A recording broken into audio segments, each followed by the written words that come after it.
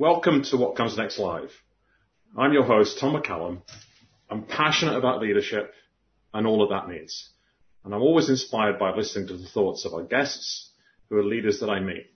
Today's a slightly special show because my guest scheduled for today fell ill a little bit with her two young daughters. She assures me it's a back-to-school bug in Scotland, in Edinburgh, but it's not actually anything that begins with the C word, the one that we care about right now. So I reached out to a group who are supporting a wonderful gentleman called Ben Brabin with the idea of Genie shares. And the first person, the leaders go first, so the first person who stepped up was my guest today, David McLean. And with the minimum of intro, David, perhaps tell me your linkage to that group, but then more importantly, tell us all about yourself, and then we'll get into a conversation around your thoughts on what comes next. Sure. And thank you very much for having me on. I appreciate it. And yes. So first of all, Ben will be pleased with this, get a little bit of exposure in terms of Genie Share. So Ben is a fantastic guy. I've known him for a little while. He's a former Royal Marine like I am, which I'll explain in a minute a bit more about. Genie Shares is a group of entrepreneurs in the main who are willing to start to give a little bit back, who want to level the playing fields, if you like, and allow people, the unsung heroes of the world, in the UK anyway specifically, to be able to win a little bit as well.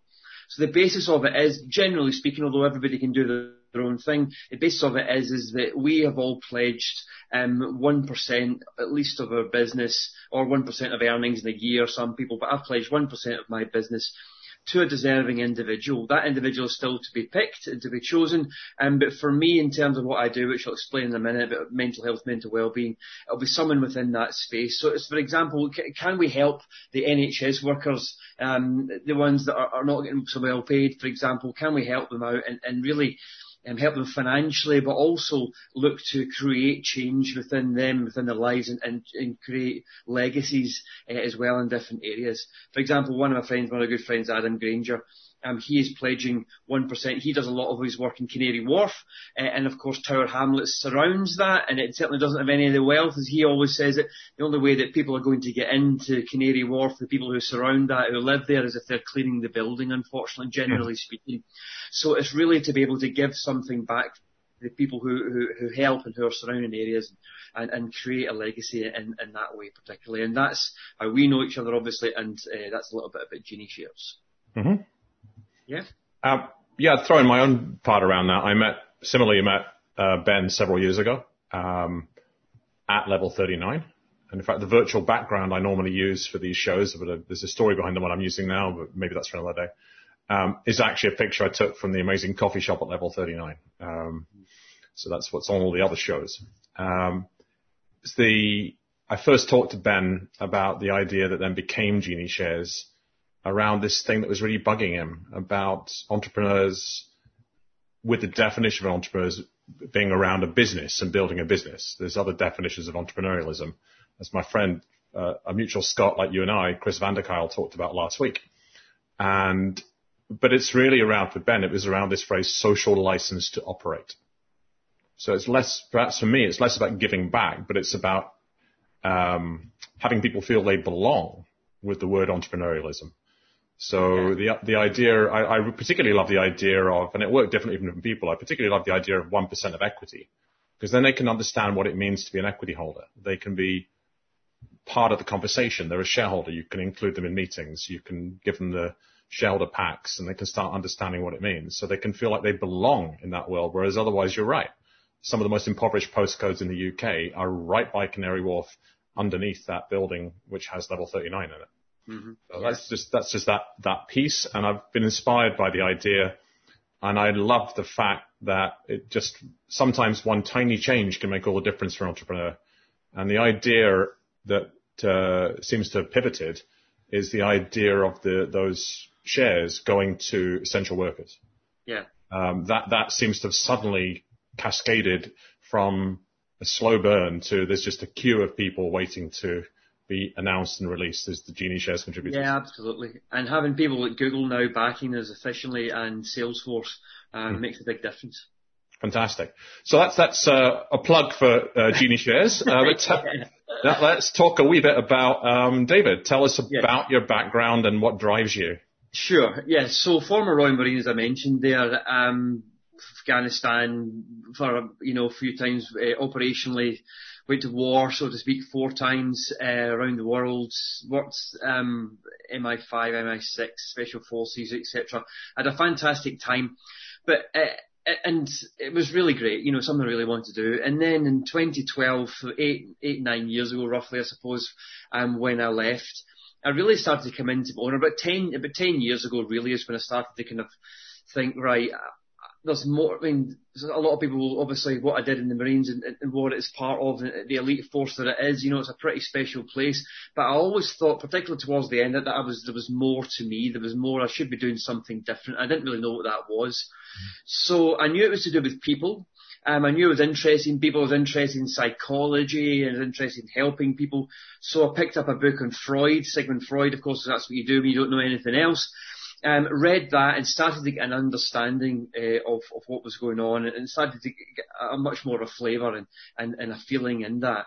And it's from that really 10 years ago that the kind of the journey, if you like, the J word already is out. The journey that's taken me to where I am today and what the business's mission is. In helping people, helping create leaders, of course, helping to create change within people's lives. So it started with degree in working in psychology or studying psychology, moving through becoming a psychotherapist, running that business for sole trader for a while, seeing the changes that I was making firsthand. And for those of the viewers, particularly or yourself who know about psychology, it wasn't a psychoanalytical, psychodynamic viewpoint, the kind of traditional Jung or Freud. It was very much positive psychology, solution focused. Where are we going? Not where have we been? If you like, there is a level, a point for that, but it's very much about CBT. It's not CBT, cognitive behavioural therapy, but it allows people to know where we're going. So, actually, as I always can boast about it, the therapeutic understanding that I was given, it was absolutely gold dust. And I say I can boast because it wasn't mine in those days. I'll have developed it now. A blend of solution-focused processing, evolutionary psychology, positive psychology, behavioural psychology, and neuroscience. It really gives an understanding of who people are, why they behave in the way that they do, and of course, importantly, what to do about it. And this is very, very important. It's never more important in my life anyway, particularly the pandemic and what's going on at the moment and where are we going to go, etc. The kind of the main question that we have. So, therapy, became a senior lecturer, psychotherapy, ran that training school for 3 years, became the chief executive of the association that I was part of, about 5,000 therapists that I looked after. And then I started to kind of my ambitious hat come back on again and thought, right, I need to take this a bit more commercially because it's about helping people, and ultimately to the point where we are today of the mission of my business, which is to facilitate lasting positive change within 100 million lives across the world. Mm-hmm. And I believe the pandemic, of course, what it's brought to us, but in terms of if we can take the positives from it, we're really at a turning point in society. We can go into the metaphysical, spiritual aspect of that, if you want to, the philosophical aspect of that, in terms of transcending the ego. But really, and on the basis of it, people want different things. People want to change, and people need answers. And actually, part of going on about what comes next is, what are the answers? Where are they? Do we have them yet? Mm-hmm. I'll talk about that more, of course, as we go on, in my opinion on that. But yeah, that's where I am at the moment. That's where the business is. Things are changing. I have good contracts with multinationals, multinational insurers. So things are going well, but I was moving my business a little bit more online anyway, and that's certainly happened a lot more because of what's going on. People still want to meet face to face, but things are changing. So that's where we are at the moment. Very cool. And it's, as it says in your bio, you've got plenty to be getting on with if you have this intention to facilitate lasting change for 100 million lives. Yeah, absolutely. To be getting on with. I had a really interesting conversation yesterday with a fascinating guy I met through Twitter called Julian Summerhays. And I've been, that happens on Twitter. You follow people back and forth. Mm-hmm. And we actually got into a conversation on Zoom yesterday because he said, I don't believe in leadership. Right. And it was a great provocation. We had a great conversation. He said we could talk about the sort of, words used were like transcendental and spiritual, this kind of thing. Mm-hmm. But I guess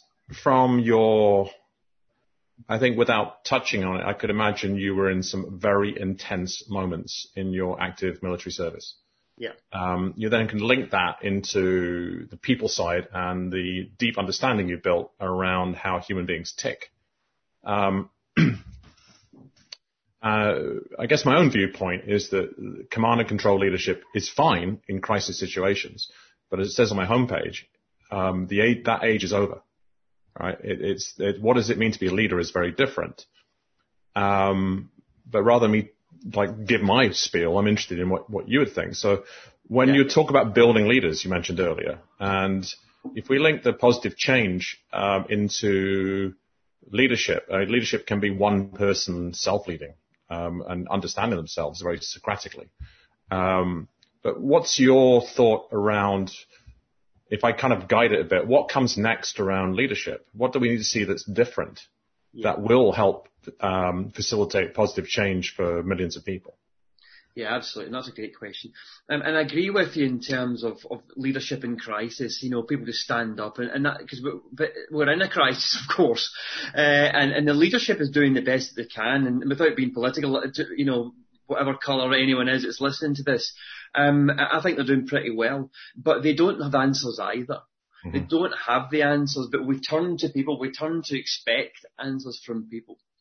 But in terms of leadership, generally speaking, I agree with yourself. I believe that everyone is a leader, and that's what I want to speak about today. It's about developing that within themselves, and then change happens as individuals. Whether you listen to the best theologians or scientists, whatever it is, there's that common thing that we need to become a better version of ourselves, and that's where leadership comes.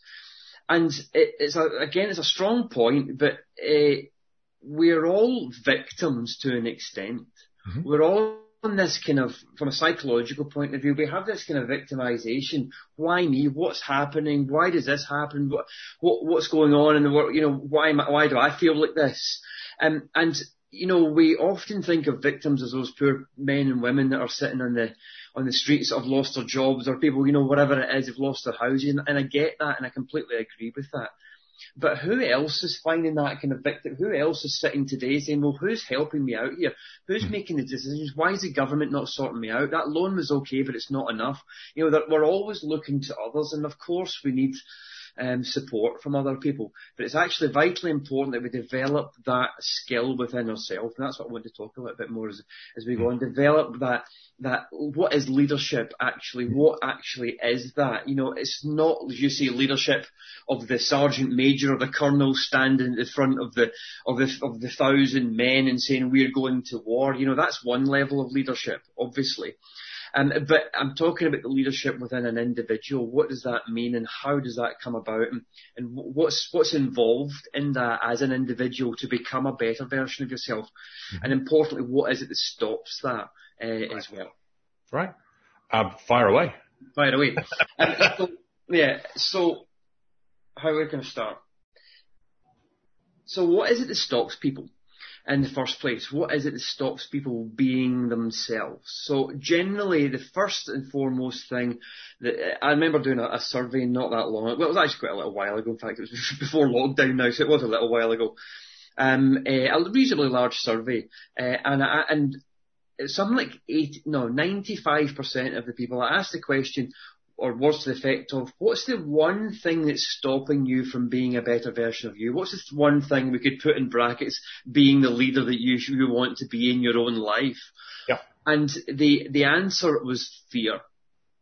Mm-hmm. It was different levels of fear. It was different thoughts around fear. It was fear of what other people might think, fear of failure, fear of ability, all sorts of different things. But it was always round about fear. Mm-hmm. And fear is a very normal, natural thing that we have within ourselves. And of course, fear drives anxiety, it drives anger, it drives frustration, it drives all sorts of kind of things that don't allow us to be ourselves so much. And it stops us from making good decisions as well. And now fear is at the very, very top, but actually we've got a sliding scale there as well. And at the other end of the scale is procrastination. So we've got that kind of, let's put it into the business context of, are people making the right decisions in their business? Are people making the right decisions as entrepreneurs? Are there people making the right decisions in their jobs? Are people doing the right things in government? Are people doing the right things in public services, wherever they are? Are they held back? Do they know they should be making a decision? Do they know that they should be leading themselves into a different area, into doing something different? Yes, often they do, but something's holding them back. And it can be anything on that sliding scale from, I'll do it tomorrow because it's a difficult decision, or let's hopefully other people will help me out, kind of that victim aspect. We'll wait to see what the government are doing about it, all the way up to crippling fear and stopping us making the choices that we should be making in terms of being that leader. Because what is leadership? What am I trying to say here? Taking control of your own destiny. Mm-hmm. Making sure that you do the things that you need to do. Making sure that you take the steps necessary and you don't rely on anyone else. Now, of course, I get it that we all need that at times, and I certainly have, that support. But it's about seeing that the reasons that are holding us back, and of course we'll talk about what we can do about it, the reasons that are holding us back, and it's all in the brain, it's all the scientific thing, it's all the mind, it's all the ego, actually, which is stopping us making the decisions, or taking the decisions that we need to take to be able to have the courage to move to that point of, well, what's going to come next? What am I going to do to make sure that something comes next? Mm-hmm. So if I,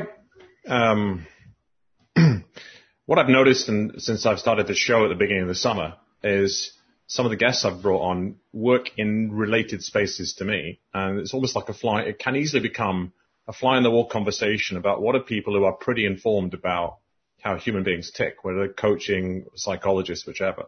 What would they talk about when there's nobody else in the room? So, I guess, I'd like to do that a bit. And the other thing, so people can be a fly on the wall if they watch this now or later. But also to challenge you a bit, because if you make the assumption that people listening, and the moment your audience you're focusing on is one, and there's a few people be watching live and a lot more will watch later, is I know all of this. And they know all of this, right? So I could look at, I'm just going to give you a bit of a hard time with two Scots together. I can do that. Absolutely. But so my favorite book is Viktor Frankl's Man's Search for Meaning. Yeah, fantastic. Okay? Yeah. And I look at a commonality between certain forms of psychotherapy and coaching as being what you refer to as being solutions focused or forward looking, rather than, just finding closure in the past, etc., which is highly clinically valuable to release things. But actually it's like, where are we now and where do we move forwards? And then the last piece to me is the Cartman drama triangle.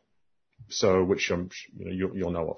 So it's that moving from, and the other one I quite like is the flip of that, the empowerment dynamic, otherwise known as TED. So you flip from being that victim and the sort of victim, persecutor, rescuer piece. So you could get very, very deep and into the core of what it means to be human here. I guess what I'm curious to hear is when you talk about everyone being a leader and that part of it, and saying, where are you now? How do you move forwards? From your experience and where you are and what you've learned, what specific things do you see that perhaps others don't see? Yeah, sure. Yeah. So, I've coached hundreds of people individually, and worked with companies and all sorts. So I have a good understanding. I've worked with enough people to do that. And before I start, actually, interestingly, I'd like to challenge you on the delving into the past is, inverted commas, highly clinically valuable. I would also challenge you on that as well and say that there is benefit to it, but I wouldn't say it was necessarily highly clinical valuable. But we can talk about that in a minute if you want. You've got some time. So there's a saying that I really enjoy and that I've used for years.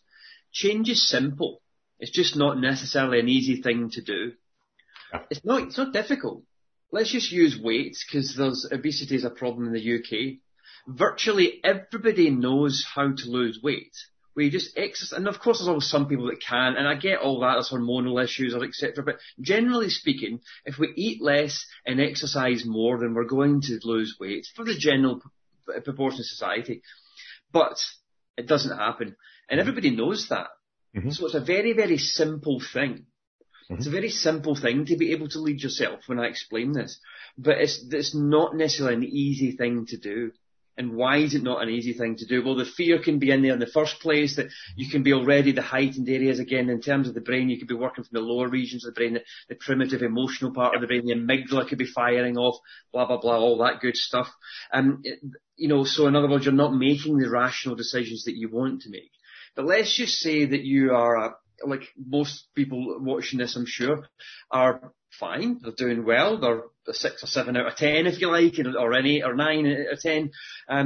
They're functioning well. They're doing well. They're holding down a good job, but they're still not doing what they want to do.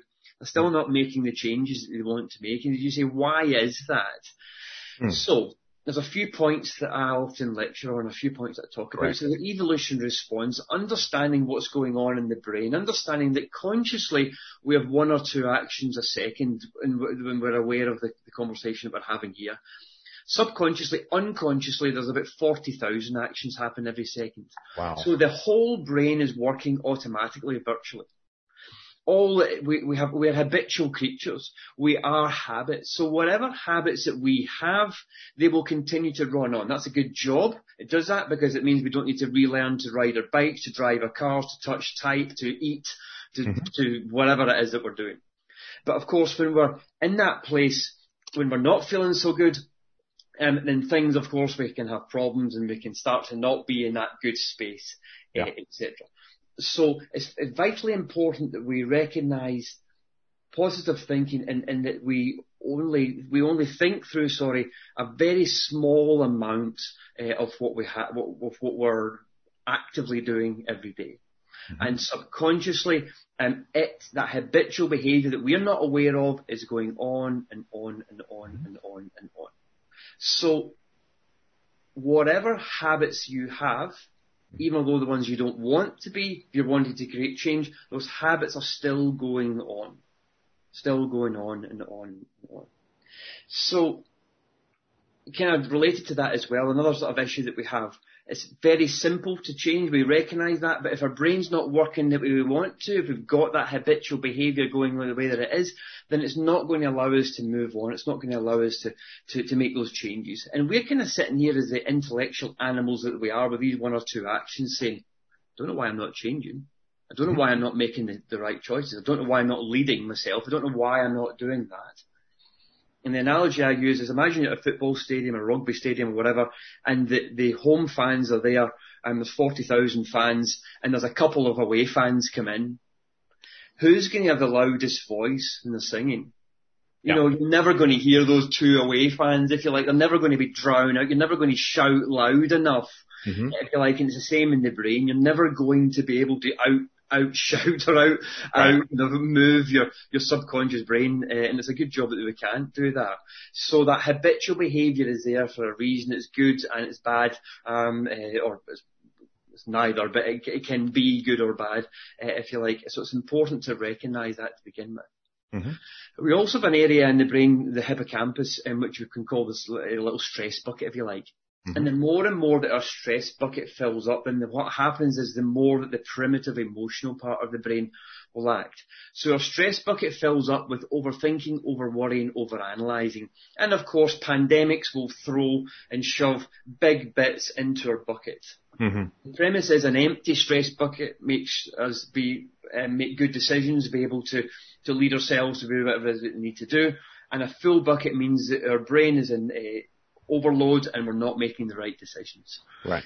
So the more and more we're worrying about things, the more and more we're looking at things, the more our bucket will fill up and the less chance we will have of making good decisions. Okay. If you like. So again, change is very simple. We can see it simple. We can see it consciously it's simple, but we've got our brain that's been doing whatever the habits it's been doing, which are not the good ones that we want them to do, so it's difficult to change. We might be getting worried and anxious about that as well a little bit, so our bucket's filling up, so we're even having less chance of moving it forward, if you like, as well. So, that's the bad news. What do we do about it? Yeah. So, from an evolutionary point of view, mm-hmm. we think that we always want quick fixes. We always want things done. All human nature, we kind of want it done. We want that quick fix. We want things better. But what we have to recognise is that change takes a little bit of time. It takes a little bit of time to get things moving, to get things going in the right direction. So what we need to do is we need to do what we've been doing since day one, and this is where the evolutionary psychological point comes in. Early man and early women have been doing certain things to protect themselves, cavemen, cavewomen, doing certain different things to make sure that they survive as we survive as a species. Hunting and gathering, looking after each other as a tribe, always better for looking after each other, obviously, or safety, as a tribe rather than an individual. And all these things were rewarded. In those days, 100,000 years ago, whatever, we had no idea what these rewards were, but they felt good, so we did them again. We now know what these rewards are because we've got something called neuroscience.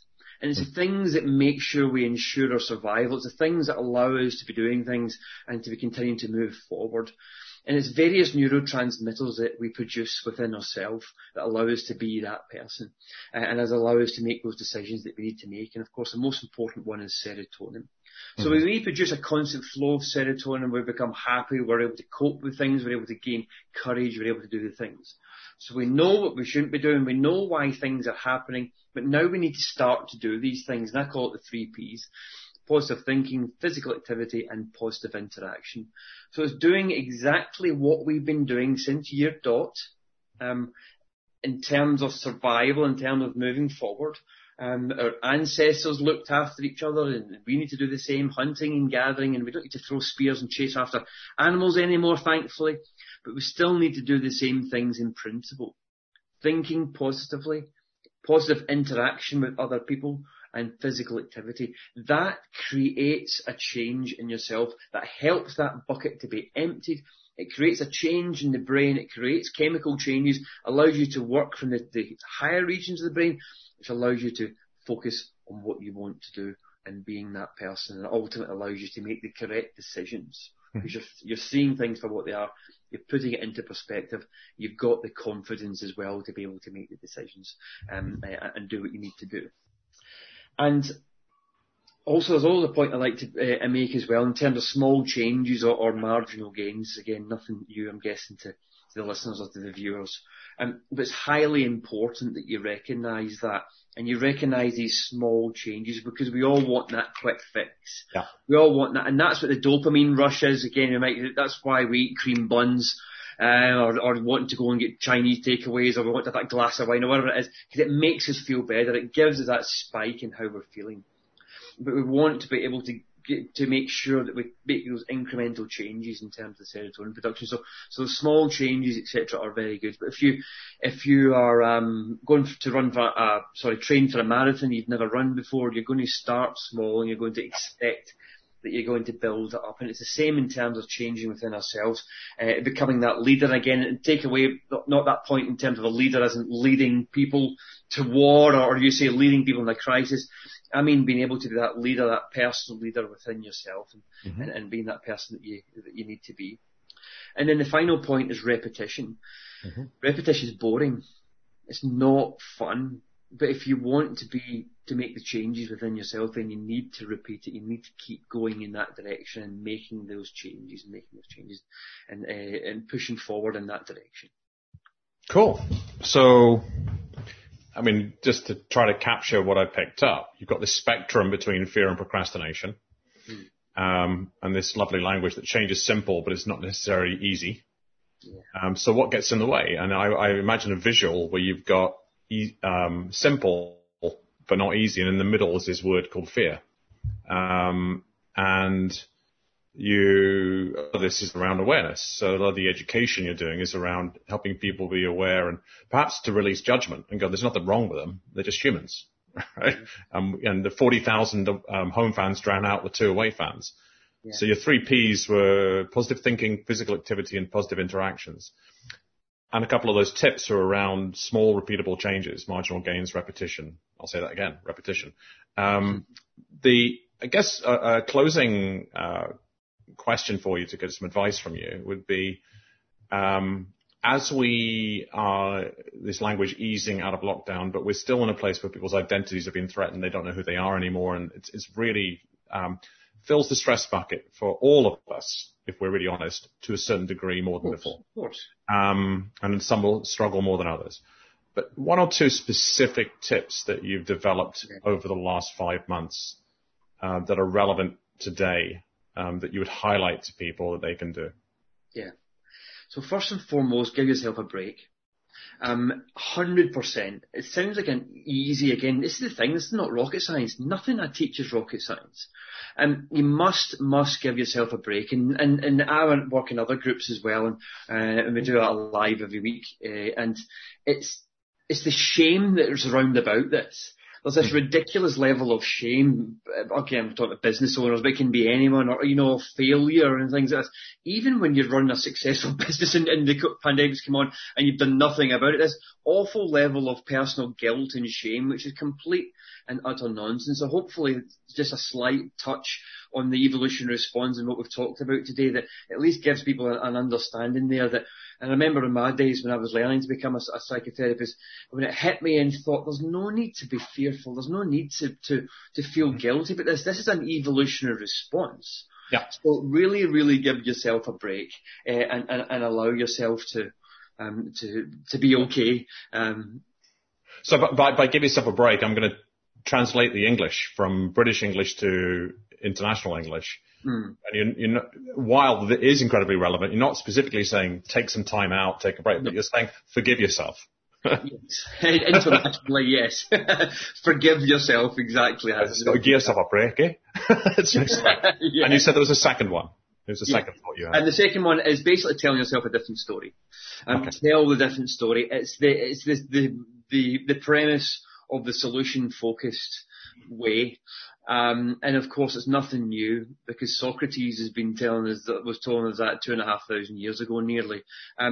Make the old model obsolete and focus on what you do want. Tell the story of where you're going and where you want to go. Belief is important because you tell that story and you don't believe it, then of course you're just going to go back to square one. So tell that realistic, inverted commas story. Tell that story of where you want to go and how things are moving, what actually is working well in your life, and you can't do anything but become a better version, become a stronger version of yourself. Fantastic. So I'm conscious of running over time a little bit, and I will reflect to you that you believe in yourself. All right, you've got a very strong sense of purpose as to where you're going. It's entrepreneurial. And something I will often talk to leaders about is how you show up. That's the self-leadership piece. So I'm very enthused and feel energized by listening to you. Where can people find you online?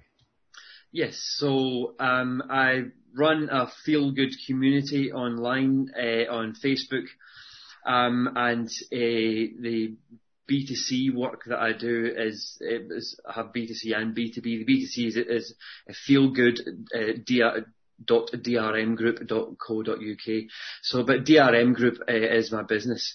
Okay. Delta Romeo Mike Group, obviously the website there, or there's Feelgood, which is the consumer-led one, if you like, which has got programs and things like that on there. So drmgroup.co.uk, David McLean. And I certainly feel good from talking to you. Thank you. Thank you very much for your time. Thank you.